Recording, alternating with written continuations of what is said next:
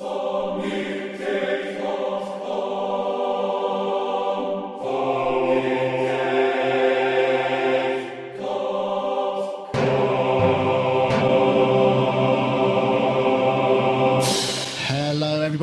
to another episode of Sonic Talk. This is episode 336, I believe, recorded live today, Wednesday, 30th of October, the day before Halloween.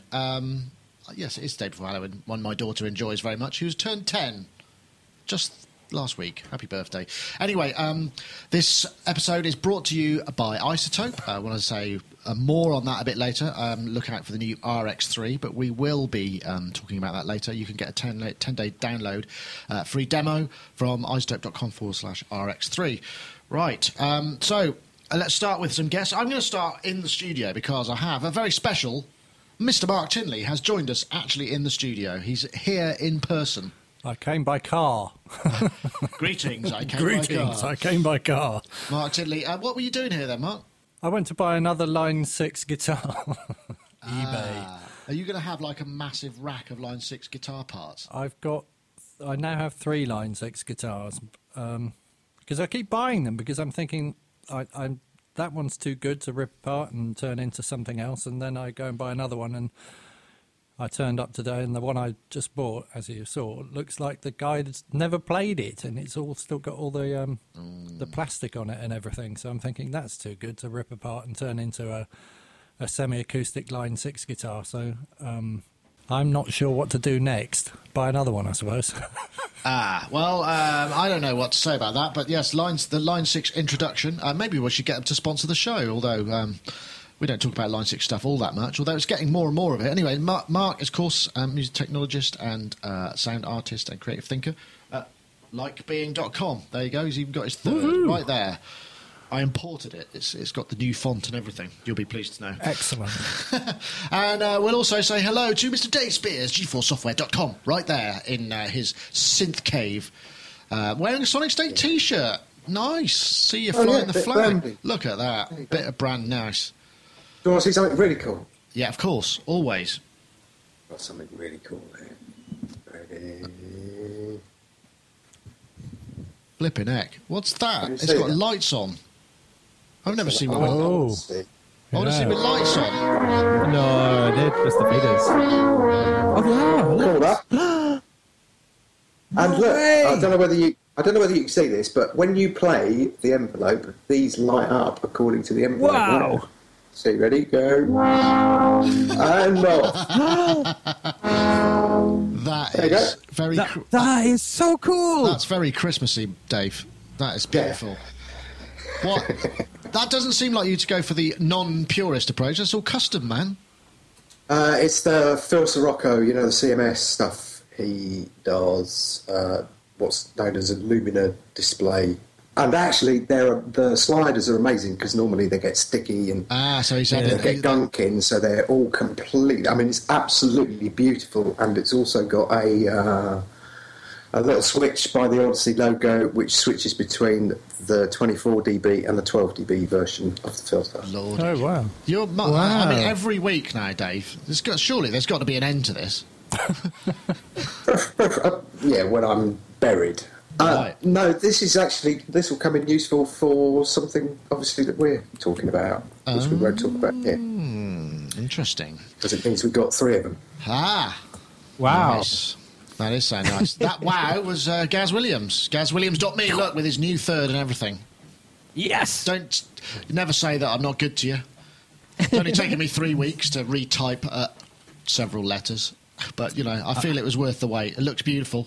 Now you've got to get the website sorted. Gaz Williams, of course, bass player, with his bass tree back there with various basses, and music technologist and reviewer of our of Machine Studio, actually. We just shot that yesterday, and that's going to be something that hopefully we will see when the embargo for the reviews is lifted. I've never heard of a review embargo because it's actually been announced, hasn't it?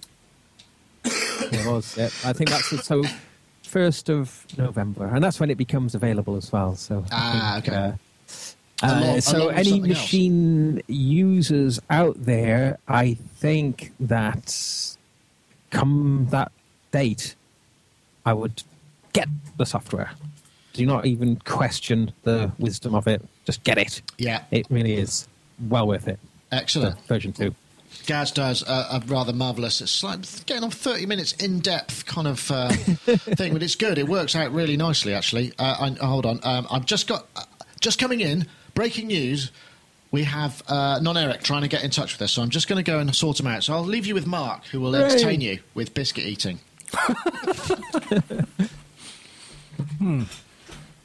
Yes. Well,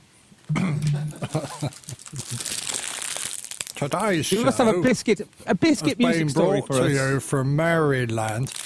I've told the biscuit story before, haven't I? What is it?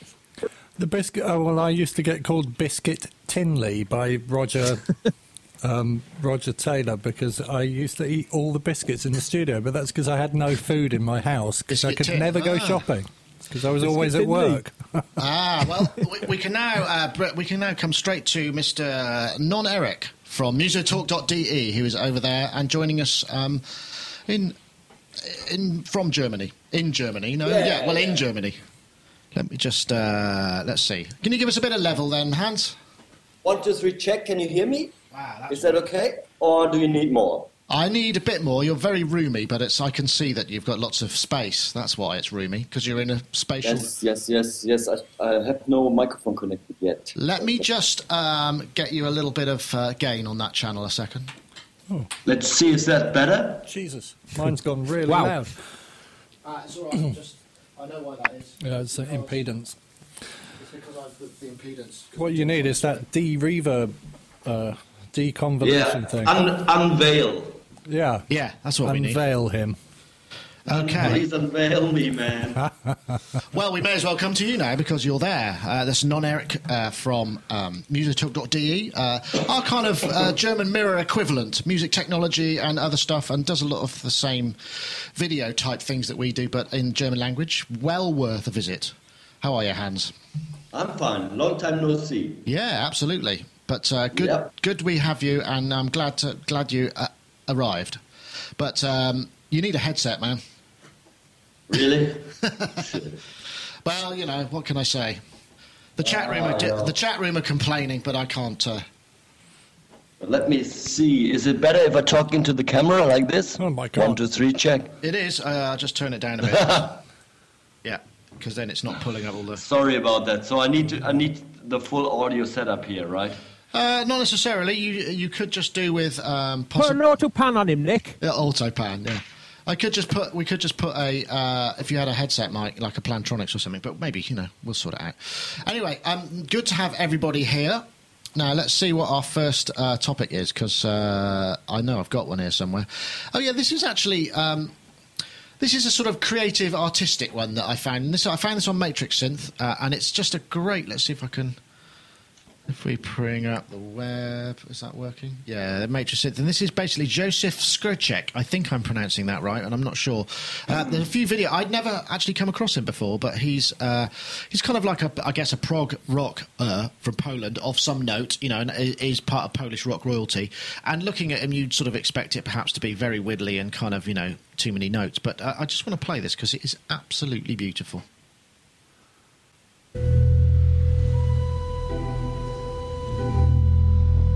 This is recorded. Now, I'm not going to be able to pronounce any of this properly. This is Joseph Skrzek and Michael Banasik, who's the late Michael Banasik, who is clearly a brilliant organ player. That's recorded live from the DVD CZAS2. I'm guessing Chaz. I'm not sure how you pronounce that either. Chav. But this is. I can't stop listening to this. This is one of the. This is one of those pieces that just kind of has grabbed me and I can't stop listening to it.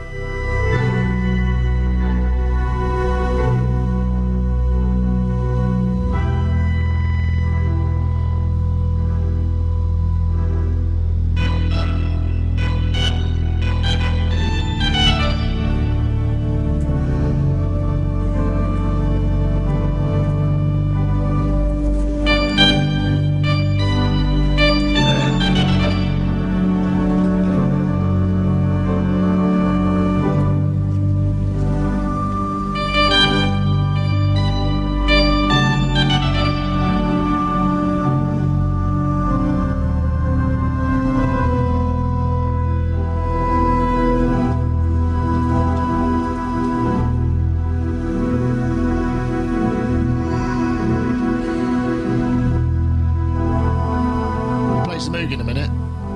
That's what I mean about there not being that many notes in it. But it's a lovely piece. Let's see. Here we go. Here he comes. It's a lovely combination of sounds, I must say.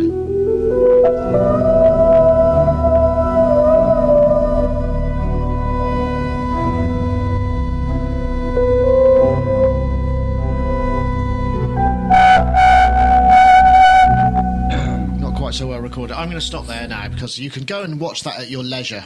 But I'd not heard of this at all, and it just sort of got me thinking about, a number of things, really. But the first one was, obviously there's a lot of stuff out there that we're completely unaware of due to the fact that, it's just non-language. I mean, I'm guessing, Hans, you must, being on mainland Europe rather than Ireland, are you aware of this guy and kind of the stuff that he's done? Because it just completely passed me by. But I've looked at a load of his things, and there's some great...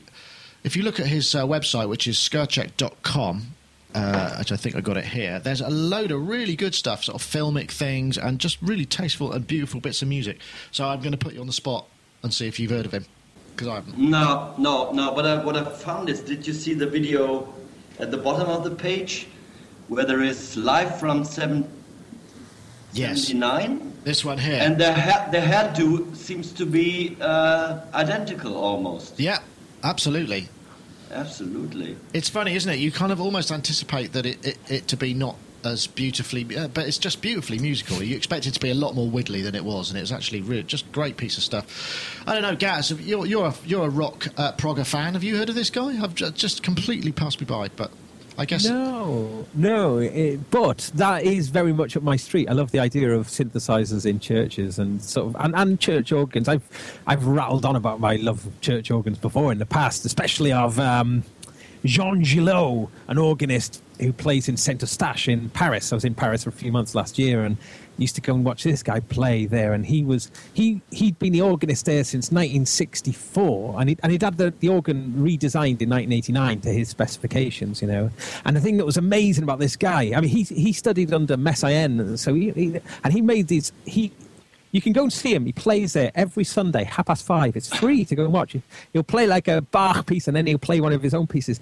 But his music is properly psychedelically mind-blowing. And what's particularly amazing about it is, because he's been there for such a long time, not only is he playing the organ, he plays the room. Right, He does these big sub-bass things and boom, and he knows how long it takes for the sort of for the echo of the bass, and then he builds that into his music, and absolutely, wow! You got to check him out, Jean Gillot. No, thank you. I'll check that out. Something else. There's actually a guy in Germany called Peter Bares, and he does classic music, but it's all improvisation, and he does it in a church. And they had the organ built to his specification for that special church, and it's so crazy, the music. I mean, it never repeats itself, but after a while you sort of really get into it and it gets you really high, and it's the most wildest improvisations I've ever heard. What's he called?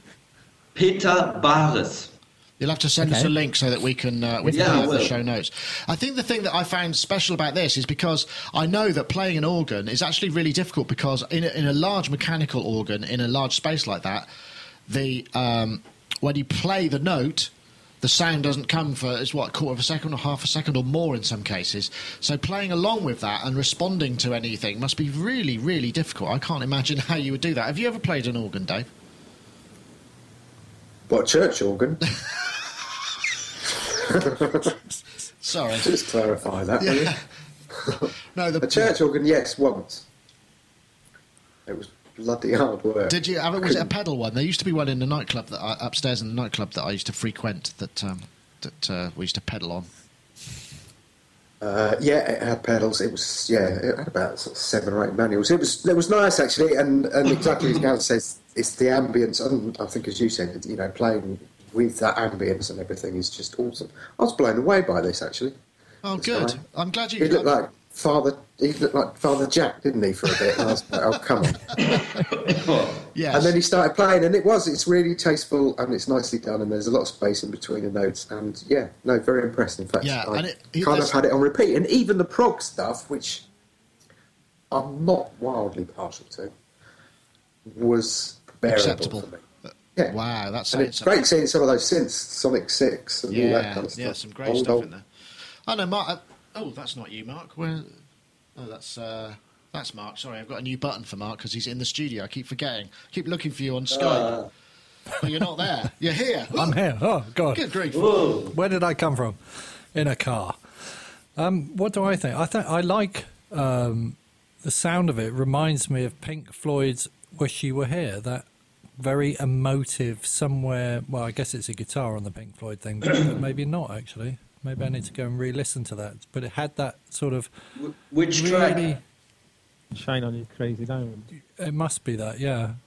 It's like that lead solo sound is very similar. I don't know if the notes are the same, but Sounds like a it's sort of long sine time wave since I kind of thing, doesn't it? But it evoked the same kind of emotion in me, and kind of like that soft kind of it's an open space kind of emotion. Yeah, airy. It really did sound churchy, but without being religious, if you know what I mean. Yeah, I love churches. I love the sound in churches.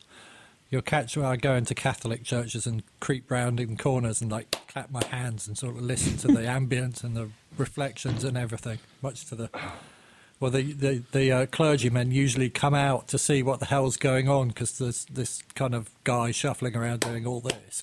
And that kind of, can I help you? I'm just listening to your reverb. Oh, they don't know what it means, but whatever. That's brilliant. As I walk through the valley of the filters envelopes, I fear no evil. You are with me. Nice one. Thank you very much. Erroneous nickname.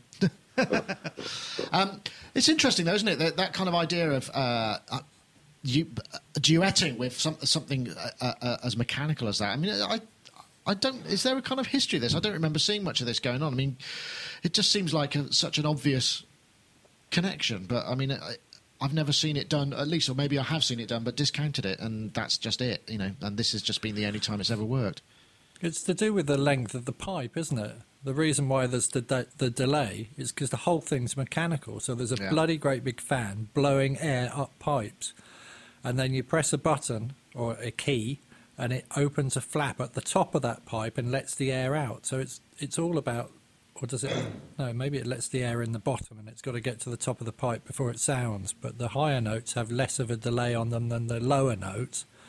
So there's got to be like a huge skill involved in getting that it's got to be like playing with what we're used to, latency, but there's going to be a variable latency across the width of the keyboard. It's got to be really hard that to sounds play. like a bit of a nightmare. Anyway, I just thought I'd enjoy that. If you get a chance to check it out, he's called if I go to his site, Josef Skrček, and it's if we go here, this is his website. And it's skrček.com. I don't know if I've pronounced that right. Excuses if I haven't. I'm not so hot on Polish pronunciation. Did I say that right, Hans? Do you think? No idea. Poland is close, but still I wouldn't know. You seem to have shrunk. I'm going to have to bring you back into focus here. But before I forget, I want to really use the occasion to ask our iPad crew out there, the Sonic Touch crew, what you think of the inter-app audio in GarageBand and in Aria and Beatmaker, because I was really disappointed because there's no input latency compensation. If you trigger everything from MIDI, while it seems to be in time when you play live. Any thoughts on that from you guys? I haven't checked it out yet. I don't know, Dave, you were... Yes? I've tried it. I've tried it on GarageBand, but I haven't actually tried it with anything sort of percussive. I was just doing sort of quite long legato-y sort of synth stuff. So, well, if you good tip. Guess if you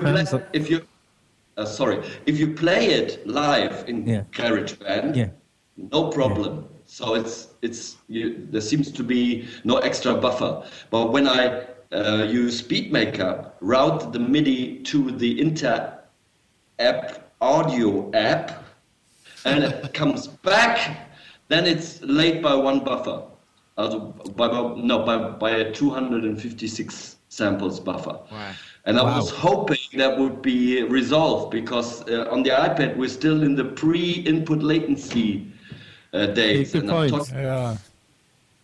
Have you... sorry, Dave, you were going to come in there. I think. Did you have something to add? No, not on the latency front.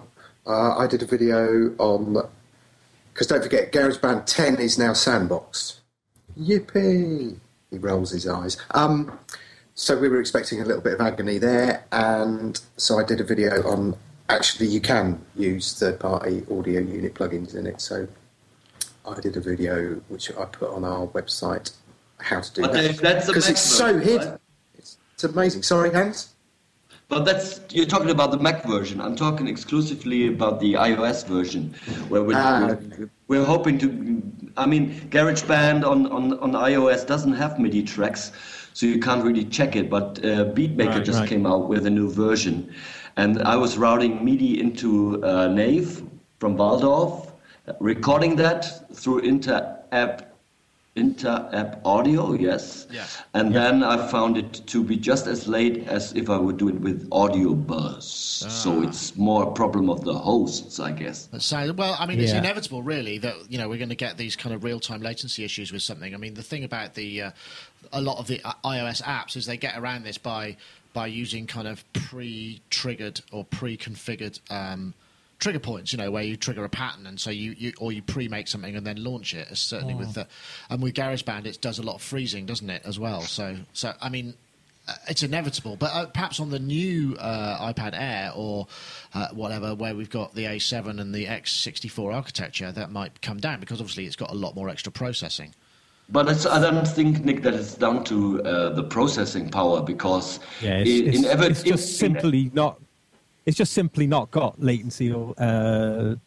That's what you're suggesting, isn't it, Hans? It hasn't got the latency compensation like software used to not have in the past. Yeah, absolutely. We're back in the dark ages, in right? the bad old days, right? Yeah, good point. Yeah, I was frustrated because I talked to a developer and he said, the inter-app audio apps will be rendered in the buffer of the host application, blah blah blah, and I was generally hoping that I could sort of use an external app just like a plugin on my computer, but we're not there yet. But I talked to the Steinberg guys, and they have it on their agenda. Well, that's good.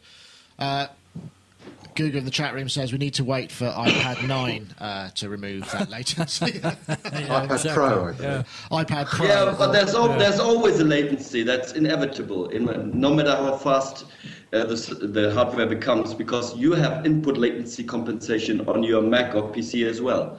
Yeah. But I just did a couple of tests, actually, that were rather disappointing and more or less frustrating. I tried Studio One, Logic, I tried Traction, and I think Pro Tools, and I was doing simple loopback tests to figure out whether the input latency correction would work properly. And I found that using my Pro Pallets balance interface, there would be the wrong delay reported to the host. So Studio One is like 50 samples early. So it puts the audio file in front of the point where it's supposed to be. And I could compensate that with Logic and with Cubase and also with Pro Tools by, just giving it the right. I think you guys who know Logic, there's a special in the audio setup. Yeah, input latency compensation, yeah. Yeah, plus and minus, and you can adjust it via samples, which is great because then it's really spot on if you measured it yourself once. But if I put in a Sculpture software synthesizer in Logic 10, input latency freaks out, and it's about 200 milliseconds late. And Mackie, the Traction program has an built-in loopback test, which then figures out the correct amount of milliseconds to that would seem to be the most sensible thing to do. Actually, I mean, have a built-in thing. But it doesn't work. It's different with every buffer, so it's crazy. So I found no host application out there that would work properly out of the box, which means that if you play something along to your playback and record it, It's out of time. And you ever wondered you're not really grooving? It could be down to input latency compensation not working the way it should be, which I think find extremely disappointing in the year 2013. God, and I just thought I was a bad guitarist. Certainly, Mark, not with all those Line 6 products. I know, yeah. Well, think there's latency in those. Yeah, that's true. That's a weird thing.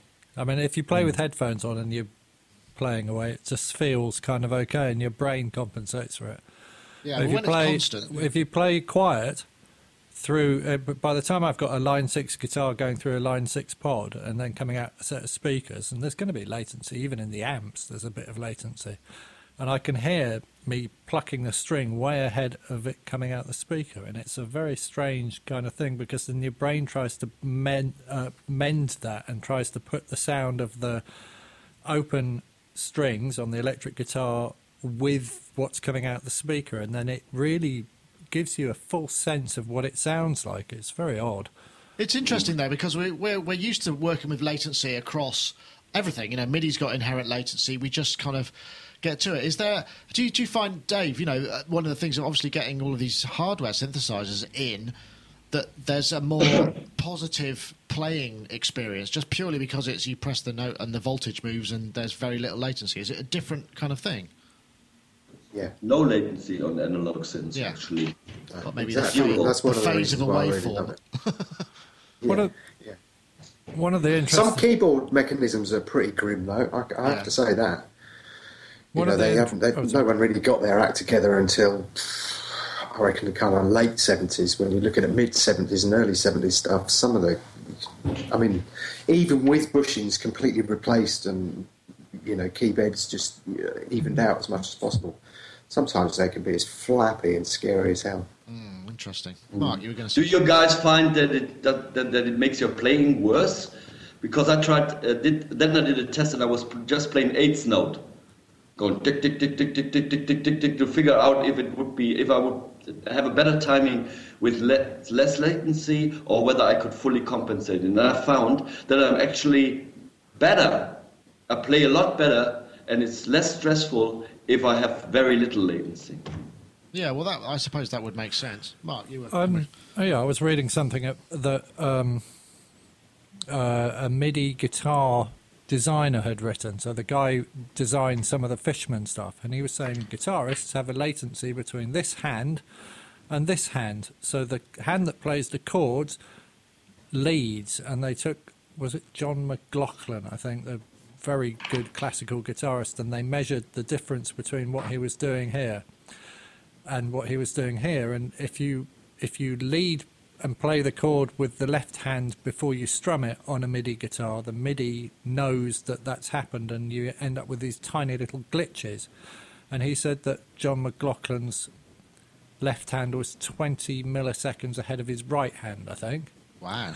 So that meant that he'd triggered the note with his left hand before he played the note with his right hand, so you get these little 20 millisecond glitches in there. So if you put all of the 6 strings down one MIDI channel, then it starts to cause all sorts of problems. But so it's even inherent just in the way that we're playing. And he said, obviously, if you're not such a great guitarist as one of the best guitarists in the world, then there's going to be a lot more latency between making the chord shape and strumming it. So. I suppose that's mechanical, which is something that you would have a feel for, and it's sort of presentable, but something that's kind of introduced that is not part of your own biosystem is sort of harder. I mean, you guys ever... Oh, sorry. I was just going to say, if you're playing strings, you're going to play strings ahead of the beat so that you get the swell over the beat, aren't you? I suppose so. Mm-hmm.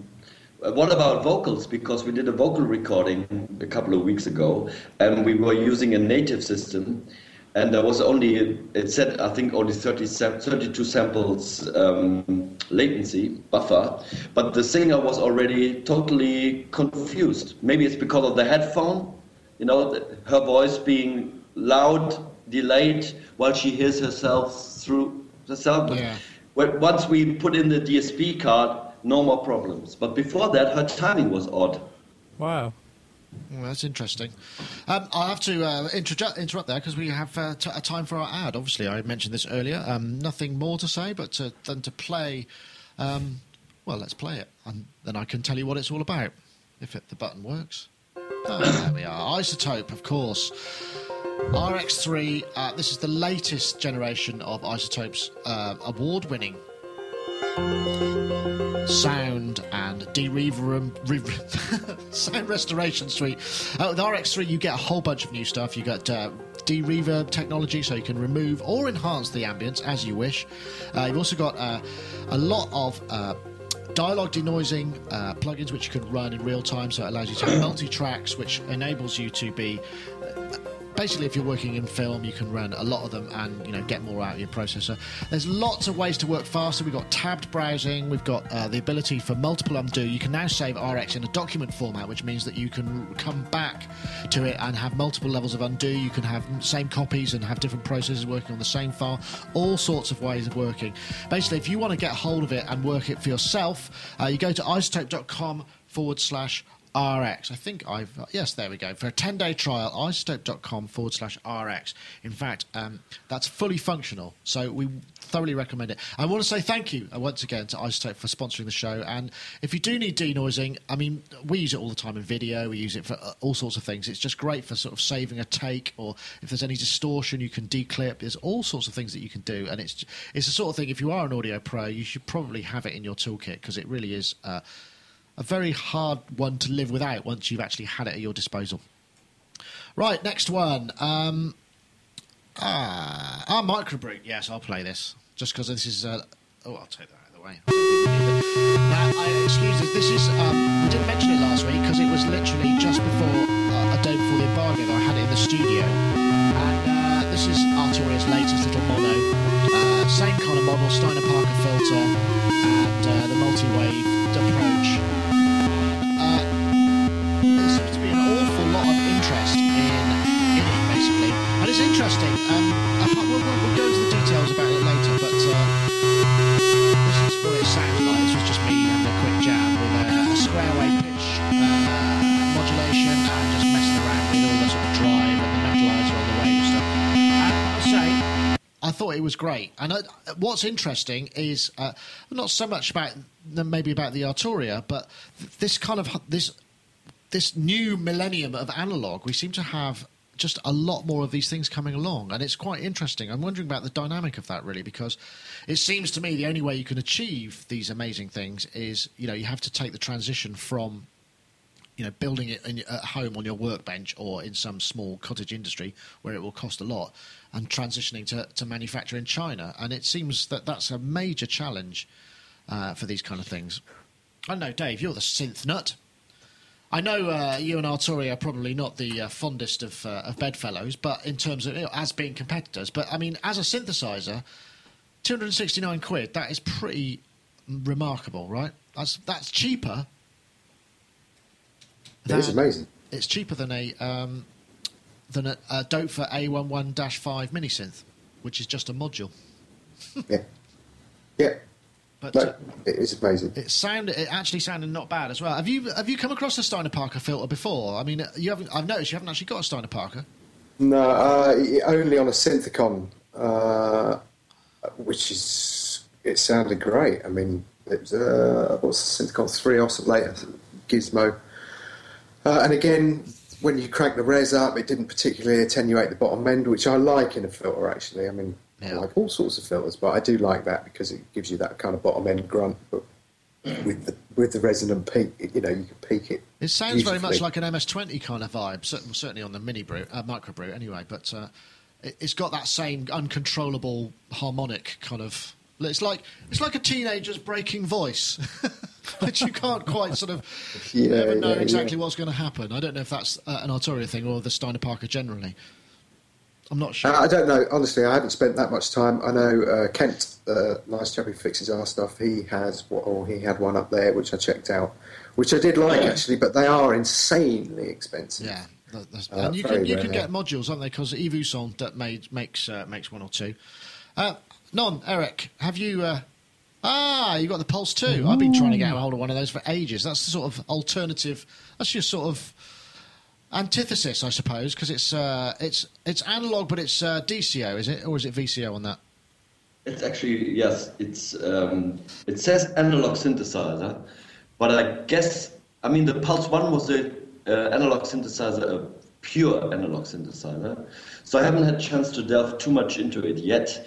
But what I can say initially is that this thing is built like a fucking tank. I wouldn't want to have one of those hit on my head. And it's made in Germany. Whoa. Yes.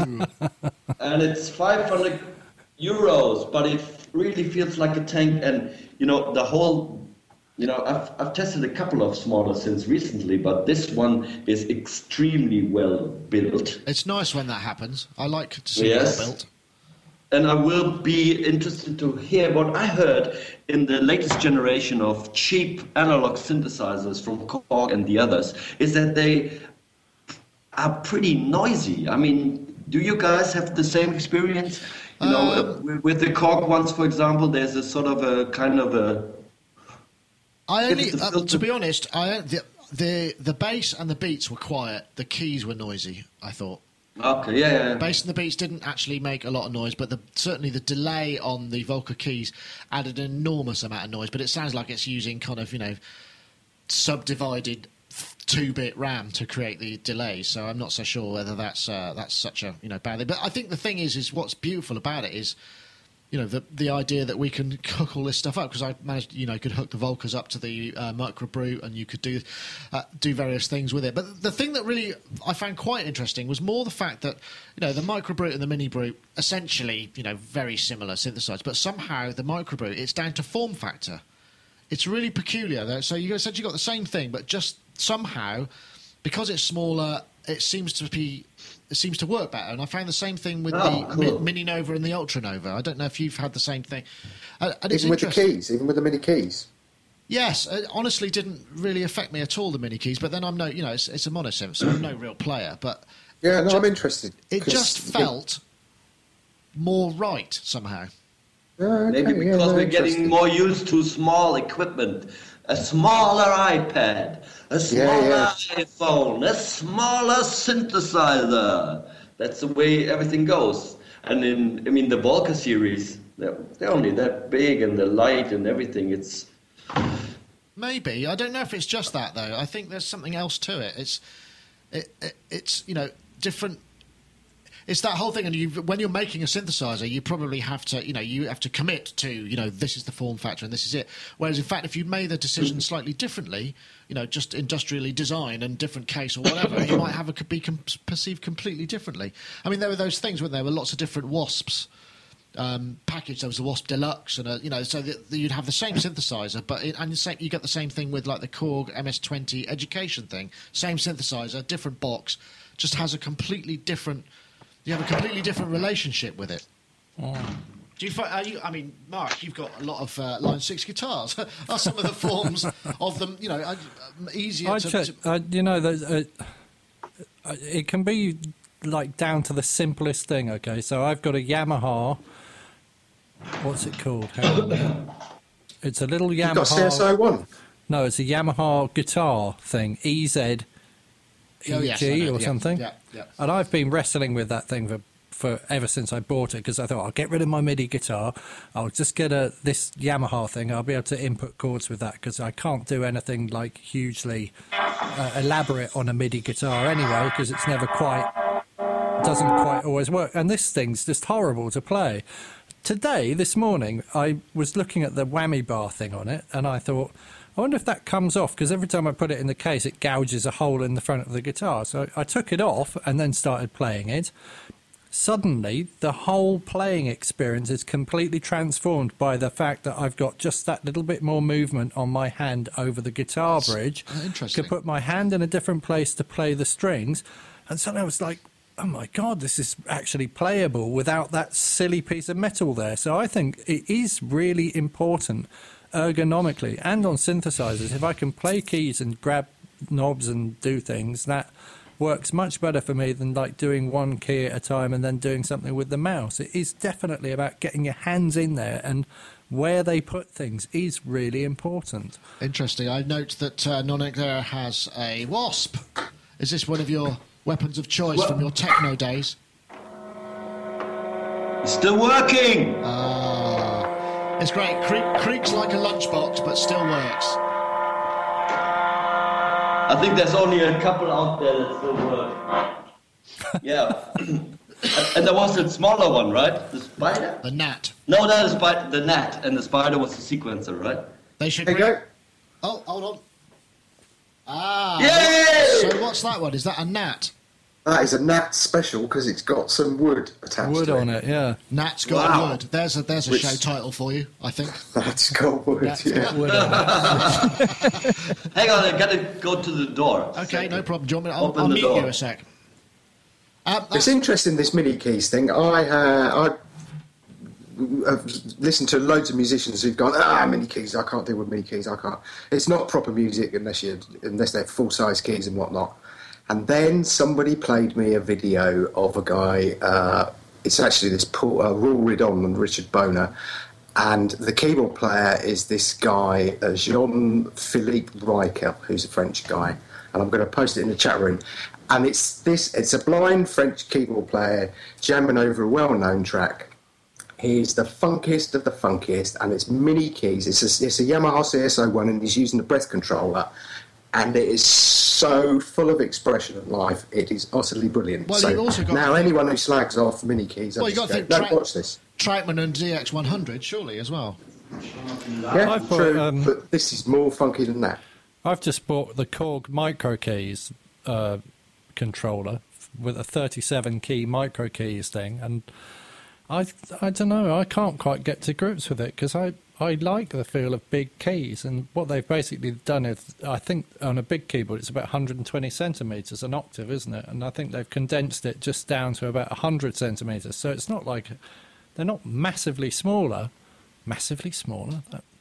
I know what you're You saying. know what I'm saying. I know what you're saying. Gaz, sorry, I haven't come to you for a little while. I'm feeling you're neglected. You've surely got to be angling for something that one of these new Nouveau analogues that's come out. Surely, which one are you going to get? Oh gosh, I keep thinking that the stylophone might win just because it's just so quirky, and I love that kind of quirky sort of, and I wonder just how nicely long built. The dual one. The S2, the stylophone S2. Yeah, it's all right. Yeah, just because it does seem like a lot of money, but I mean that's only a little bit more than the Micro Brute, isn't it? So I mean I know that the Micro Brute would be a more useful and practical thing. It's just I think there's the sort of like esoteric quality of the stylophone that looks quite appealing. So to me. we're talking style over substance here, then, Gaz, are we? Stylo over substance. Hey. Good. That was a good one. Yeah, thank you. I'm here all day. I keep But I just finding... think I think it would be a nice companion for the OP1, the stylophone as well, just sort of on a form factor kind of. Maybe. thing. I think I we should keep get picking But, these things up. They're littered all around your the Monotron. yeah, things like this. I mean, That's but I've seen pictures of those and thought that just looks rubbish. It is But now I've picked it Can up, I- I'm like, ooh, that looks really nice. Is it rubbish? I would like to play. Sorry, right, Gaz. No, I was just going to. There was something else I wanted to mention, and that was that I discovered through to some people giving me some helpful comments on my blog about a little app called MIDI Bridge that you can run on your iPad or your iPhone. And now on the iPhone from iOS 7, because you can plug your kind of USB malarkey in, your little camera connection kit into your iPhone, I've actually been playing the Oh yeah, this. the CME X keys. yeah. Is that But that? playing my OP1 has got a USB. It's got MIDI, but it's only got a USB socket on it. This has also just got a USB socket on it too. But what the iPhone does with MIDI Bridge, it acts as a little kind of MIDI router. So you can send the MIDI coming out of this to the iPhone, and then from the iPhone to the OP1. And Does the OP1 respond to Poly Aftertouch? no, I don't think so. I haven't noticed it doing anything yet, but that would be nice, wouldn't it? Yeah. But I just thought that was quite interesting, just sort of like the iPhone being like because I've been waiting for the iConnect MIDI, the little box to come Yeah, out. me I'm too. still waiting for it. I've been after the a review copy for ages, but they just haven't got it The together. iConnect 2, the iConnect MIDI 2 is out now, so that's kind of getting And that does have that audio pass-through technology. But which surely isn't that going to cause that latency issue that we've been talking about as well? Or is it not, as long as you're not using inter-app audio? Theoretically, no, it shouldn't be as bad. But the way that audio pass-through technology works, because we're waiting to see that, because just to give a bit of background for anyone, if you were to take an iPad and connect it into your studio system, the audio, if you use this little box, it not only is a MIDI connector, it actually takes the audio through your iOS device into this little box and then into the computer. And it does that, but you do have to create an aggregate device, which I guess is an obvious. Well, that's but if it just works like drivers, so if the audio latency on my Mac is say 64 and I have it set as that box set as one driver for the Mac, that's going to be the latency there. And if I have the iPad going in, it will be going through a different driver, but with a small amount of latency. I don't see why the latency needs to sort of expand or get bigger if it has DSP in it and it can route stuff around really fast without having to I know I read all about this thing and I worked out that theoretically it should introduce no more latency than the latency you've got on the longest latency driver. I might be wrong, of course, but I'm not sure. In theory, it shouldn't. But we are already touching on a subject here that we should also discuss when we talk about these small little synthesizers, is how to integrate them into your computer setup. Because what good is it if I have one or two of these little nice analog toys, but I want to use it in my song? So we're back to the good old days, MIDI, USB, routing back into there. What do we do? Well, yeah, you have to. I mean, certainly with the Microbrute, you've got a MIDI interface, and you have to record the audio. I mean, like with any analog synthesizer, I mean, it's analog, so therefore it's not digital, so it has to be captured. I mean, that's just the way it goes. I mean, presumably just... Will in practice most people will not be too lazy to do that on a regular basis and use these small synthesizers to play around, create some sounds and sample it? But when they do a full-end production, I don't see too many people that I know going through the pain of recording the audio of the synthesizer and blah, blah, blah. I don't know. I wonder... Yeah, maybe you're right. That's interesting, though, because I did a remix recently, and I started by using lots of out-of-the-box stuff. I talked about this before, but what I ended up doing was just taking the Jupiter 6, which is over there, and I was much more... I could get sounds I wanted out of it much more quickly, and I just recorded those. Yeah, my brother does that. Just record the synth. Yeah, that's my part. And so, you know, it's... There are obviously that may be working in the UK, Nick. No. But in Germany, we are control freaks, you know. We don't like to be recorded all the time, especially not our chancellor, you know. We like full control of ourselves, so no recording of audio, please. And total recall, all right? Yeah. Yeah. To the millisecond. Total recall, absolutely. Total recall from the NSA. They're great. They're our friends and brothers because I can always go back to my old songs, right? Yeah, absolutely. Yeah. Of course, I like that. But my brother records all analog stuff and makes loops out of it, and then he drags all the loops into Logic, and then he makes music with his own loops, which I think is another good way of doing it. Yeah, because he doesn't really understand how to MIDI things together or how to plug things together. He's just like, this is making a good noise. I'll record that. I'll work out what the loop is, and then Logic kind of sorts it out for him, which is nice. So. Yeah, I mean, it's all down to your workflow anyway. But yeah, I don't see a problem in incorporating this stuff. I mean, Dave, you have to do it all the time. You know, you just record it as audio, presumably. That's it.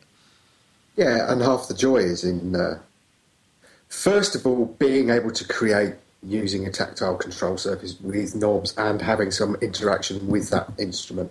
Secondly, I know Hans may be averse to it, but you have to commit. There are times where you have to commit, and sometimes it actually speeds the process up because you go, okay, done, right. And when you've changed that sound, particularly on the modular and the 8-voice and stuff like that, when you've altered that sound, you won't go back to it.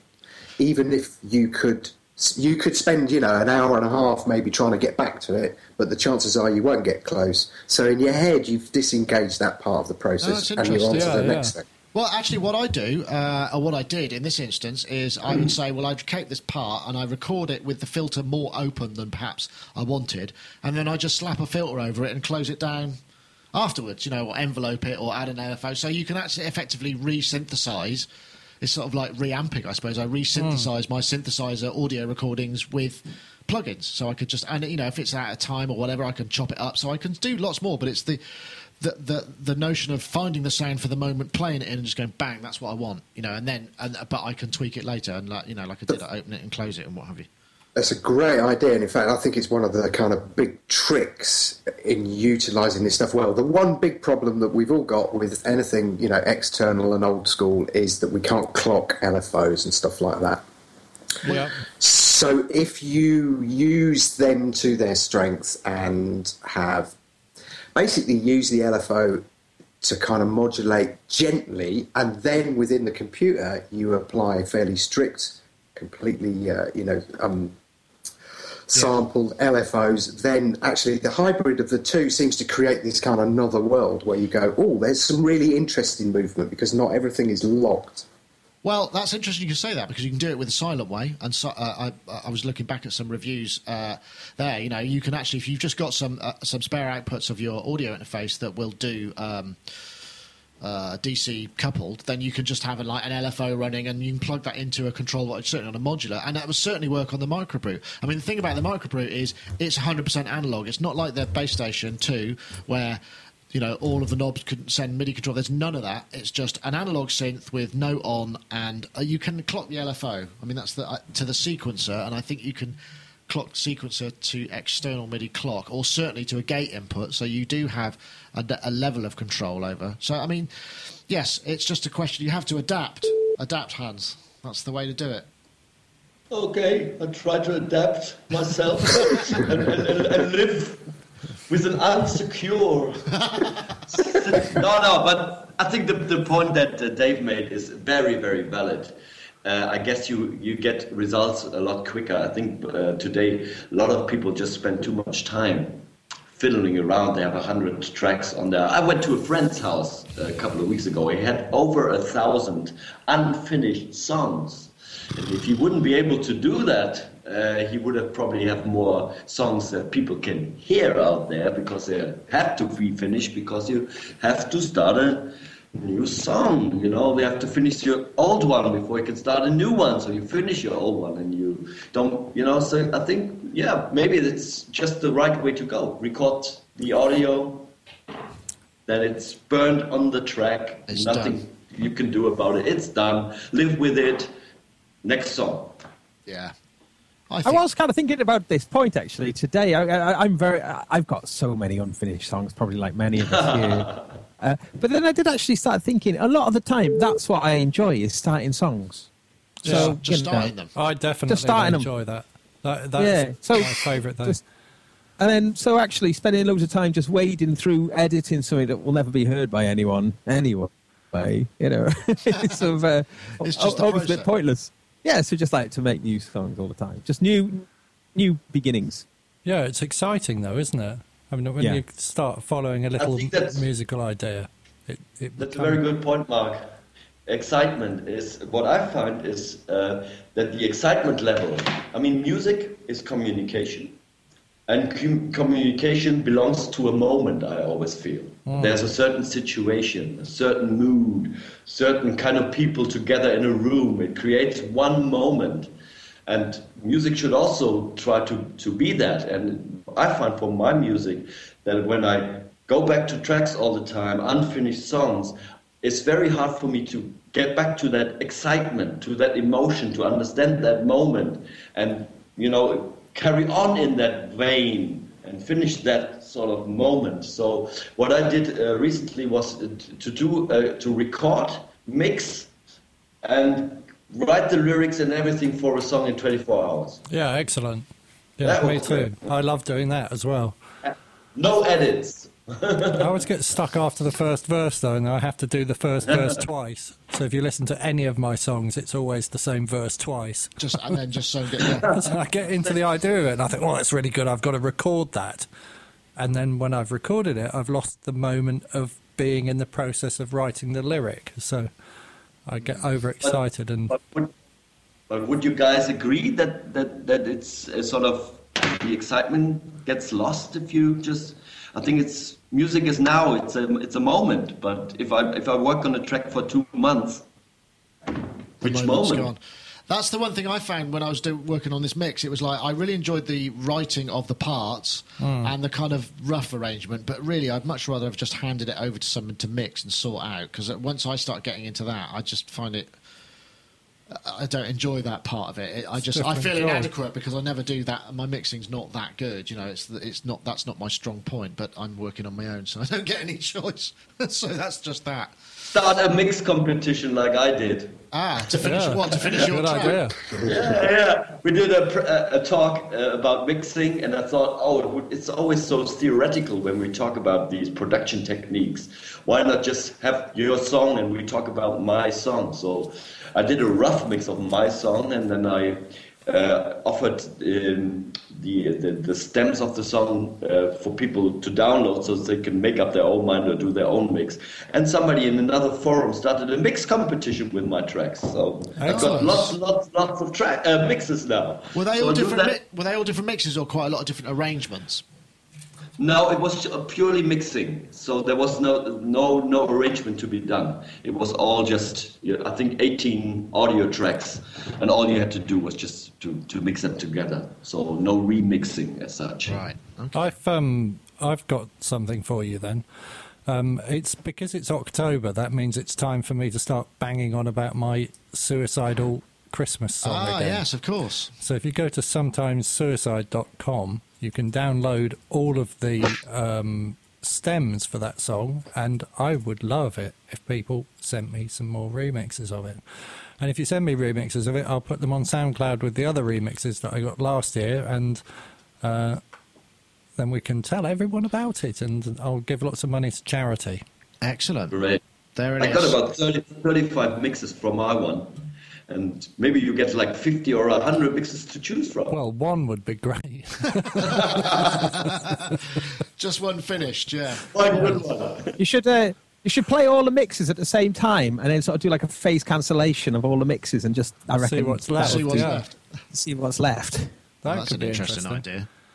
Interesting concept. Wow, we're getting quite tangential here, but good stuff. Is there anything left? I didn't derail you too much in your program. No, it's always good to have you, Hans. As you know, you're welcome. So yes, no, you shouldn't feel. Oh yes, this was good. I'm going to play this because I thought it looked interesting. I think it's this one, or is it not? Doesn't seem to be doing anything, so maybe it's not.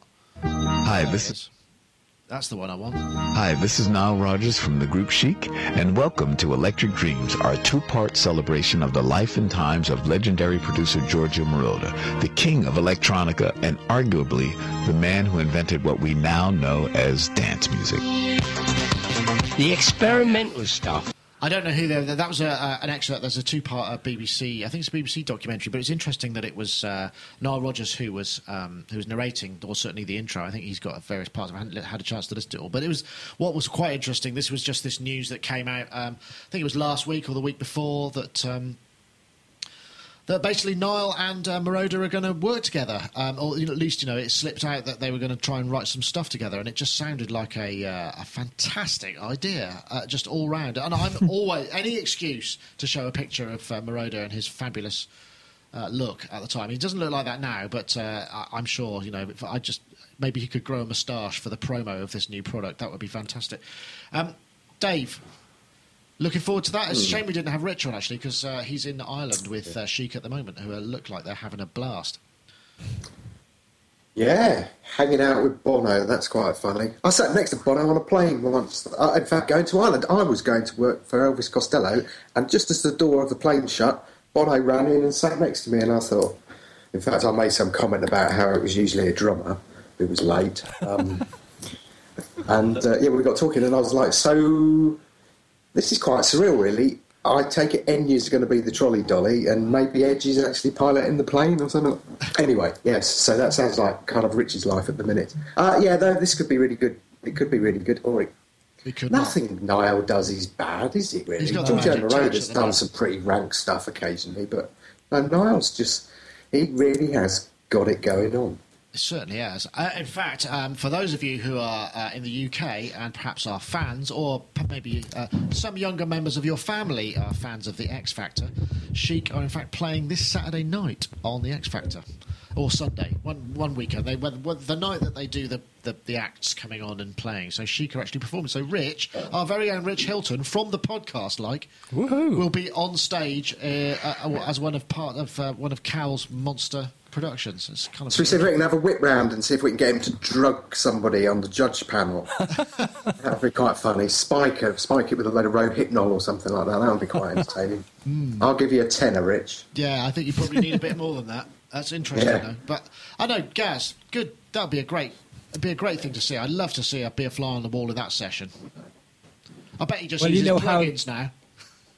The obviously the big Daft Punk hit album this year features both of them, doesn't it? Very prominently. There's the song called Giorgio on the Daft Punk album, which has got the interview. Giorgio's just I don't know if you've heard that song, but Giorgio's just talking. The songs is like the first few minutes is just Giorgio talking over before it blooms into the full song.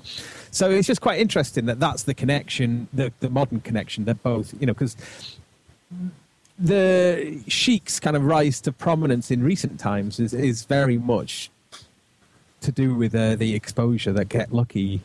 That's got to be the biggest song of the year, hasn't it? Really, Yeah, everywhere. it's huge, absolutely huge. So I think it's quite interesting. But I think both of them will be very, very conscious of their legacies when they work together. So I think that I think it's going to be good. I think it's going to be really good. I think they'll really focus on the best of what They'll probably bring out the best in each other. I'm sure. I do hope so. It's incredibly exciting, though. I'm with you on this, Nick. I look forward to it. Hans, are you interested, excited, and B, can you think of any other fabulous pairings that we'd like to see? Perhaps someone from a German electronic act. Kraftwerk and Iggy Pop. That could be interesting. Could be interesting. Could be. But I thought I actually saw Chic on a Sonar performance a couple of years ago. That was the last time. Yeah. It was great. They absolutely rock it, don't they? We're very lucky. Yeah. Did you see that thing about Niall's guitar? Yeah. The Hitmaker guitar? Yes. Having generated something like over $1 billion worth of hits. No, really. Oh, It was just brilliant, and he nearly lost it. In fact, I've got it on here. It was valued at the total value of music to flow through Niall's Hitmaker guitar was once valued at $2 billion. That's 1.3 billion pounds. How about that? And he nearly lost it. Bloody hell. He left it on a train, didn't he? Yeah. The other day, he left it on a train and got off the train and then realised that he'd left it on the train, and then he drove to the end of the line, got on the carriage and it wasn't there, and then he said it was like the same as losing a friend. He said he had the same feeling that when Bernard died, he had that same kind of feeling of absolute loss, and then he got off the train and there it was, just lying on the platform, still in the gig bag. Can you imagine that? Jesus. Well, may I suggest, perhaps, Mr. Rogers, that you're GPS tracker. slightly more careful, perhaps. Yes, but no, but yeah, that'd be terrifying, wouldn't it? I can't imagine. Well, I can, because I haven't got any instruments that would sort of make me that excited about it. I don't know. It might be, but it sounds like a good potential See that, and collaboration. I Feel Love is a classic example of why we don't really need to worry too much about the fact that our stuff doesn't stay in time with each other, because by about halfway through the 12-inch, the hi-hat's nearly a 16th note out of time with where it started off, so it just everything drifts across the bar in such a way that it's all sort of becomes higgledy-piggledy, and nobody really notices that the kick drum and the hi-hats aren't aligned. They're way, way, way off. Oh, I Just didn't go and notice. listen to that mix again today and listen for the drift, because it's absolutely extraordinary how far it drifts out. That is interesting. That's a bit like, so we've got another revelation. So it's 16th out on the... About a 16th note. It almost goes so far out that it comes back onto beat again at one point. It's a lot of flamming going on there. Yeah. That and the Hey Jude F-bomb. Gosh, this is a mine of information. Well, unless there's anything else that we want to cover, I mean, it feels like this perhaps natural attenuation has brought us to an ending point of the show. So I want to say thanks to everybody for joining us. It's been great to have you along, and good to see you, Hans, in full HD. Now we've got you. Yeah, great. We're back in the. So every computer is utilised here. What about this one? What's Good that? quality. The stereo debate. Mark's stereo debate. Yes. Do you know? Can we leave it till Rich Hilton's on, because he's very opposed to this idea, and I think it would be much more fun if we do it when he's here. Yes. So let's. Yeah. Okay, that's what I was thinking. So that person that asked about it, Yes, because Mark got a nice audio boo from yeah. somebody. We will come back to that. Promise to do it. I will promise to do it. But it will be more fun with Rich here. Yeah, definitely, because he's up for a bit more debate. Bit of an argument. Yeah, I think that's probably very true. Hopefully, anyway. So I want to say thanks to everybody. I'll start with Non-Eric over there, musotalk.de. Don't forget, go and check his stuff out. Even if you don't speak German. And there will be a Pulse 2 review online soon. Ah, yes, I'm hoping to get one. I've been promised one, but it hasn't arrived, so I don't know whether that's okay. But you'll be. Maybe I you'll be can help first. you out there. I'm sure you'll be first. Anyway, yes. So Non-Eric over musotalk.de. Thank you very much, and have a great, You're welcome. great rest of your week. And we'll also come and say goodbye to Mr. Gaz Williams, gazwilliams.me. Look at that, the lower third and everything. Thank you very much for joining us, Gaz. Yes, it's a pleasure, as always. Oh my, it's getting dark, isn't it? I've just realised. It's Yeah, very yeah. hard to tell in here because there is no light coming in because it's dark, as it were. But yes, Gaz. And look out for Gaz's Machina review. When you've had a chance, just get back to me when you've had a chance to check that link. Did you get the link I sent you? Oh, It's in I Skype. shall have a look. I sent it on Skype. Oh, okay, cool. So it'll be there. Yeah, I'm sure. But yes, thank you everybody again. It's always great pleasure to talk about this stuff. And yeah, check out the Machina review. I think it's. I definitely think it's quite impressive It's thing. a beautiful thing, that's for sure. Even in white. I think maybe it's something that Chic should have, because it's white. In white, Exactly. yeah. It's so chic. Anyway, thank you, Gaz, and also thanks to Dave Spears, G4 Software, makers of fine software instruments and synth collectors. Thank you. I'd just like to take a moment because obviously there's a moment of condolence. Really, this week we've lost something really important because the Jonas Brothers have announced the split. Oh man, that is. There was musical differences, I think, was cited, wasn't it? I thought you were going to say we'd lost something important because Lou Reed had died. Well, actually. Exactly. So we have lost something important there as well. Well, that's true. I'm sure the interwebs have been full of Lou Reedisms and what have you. It's actually quite sad because he always looked like he was. Always looked to me like one of those DC comic superheroes. Whenever I saw him performing, he just looked massively sort of statuesque and kind of indestructible, which, considering what he went through in the 70s, is really surprising. I suppose he's very fortunate to have survived as long as he did, given his lifestyle during those hedonistic apparently days. he had a liver transplant in April, and then was sort of all better from that and was saying, I'm a miracle of modern science, and I don't know what he actually died of. But, Oh, well, that's sad. But maybe... Somebody started a rumour, didn't they, about 2 days before it really happened? Somebody started a rumour that he died, and that had kind of whipped round, and then it was established that actually he was alive, and then he was dead. So when he really was dead, I was going, oh no, it's just somebody started another rumour again. And then gradually it became maybe it apparent. was a psychic. So I hope that person's feeling really bad now. They might be feeling really good. They might have their tarot cards out. They might be opening their doors to all of the world of, I suppose people so. that want to know what's going to happen next. That's the name for the psychic, I suppose, isn't it? You should be called See, I Told You So. Shouldn't you? That would be the kind of thing. You'd have a shop with that above it. Anyway, Do you think? Oh no, I won't go there. I think perhaps, but yes, sad news. But anyway, I suppose these things do come to pass. And anyway, condolences to all involved. But that's it for Sonic Talk number 330. God, what did I say it was? 338, 36. That's right. I'm going to play out again with Mr. Mr. Joseph Skrychek. Just because I can't get enough of it.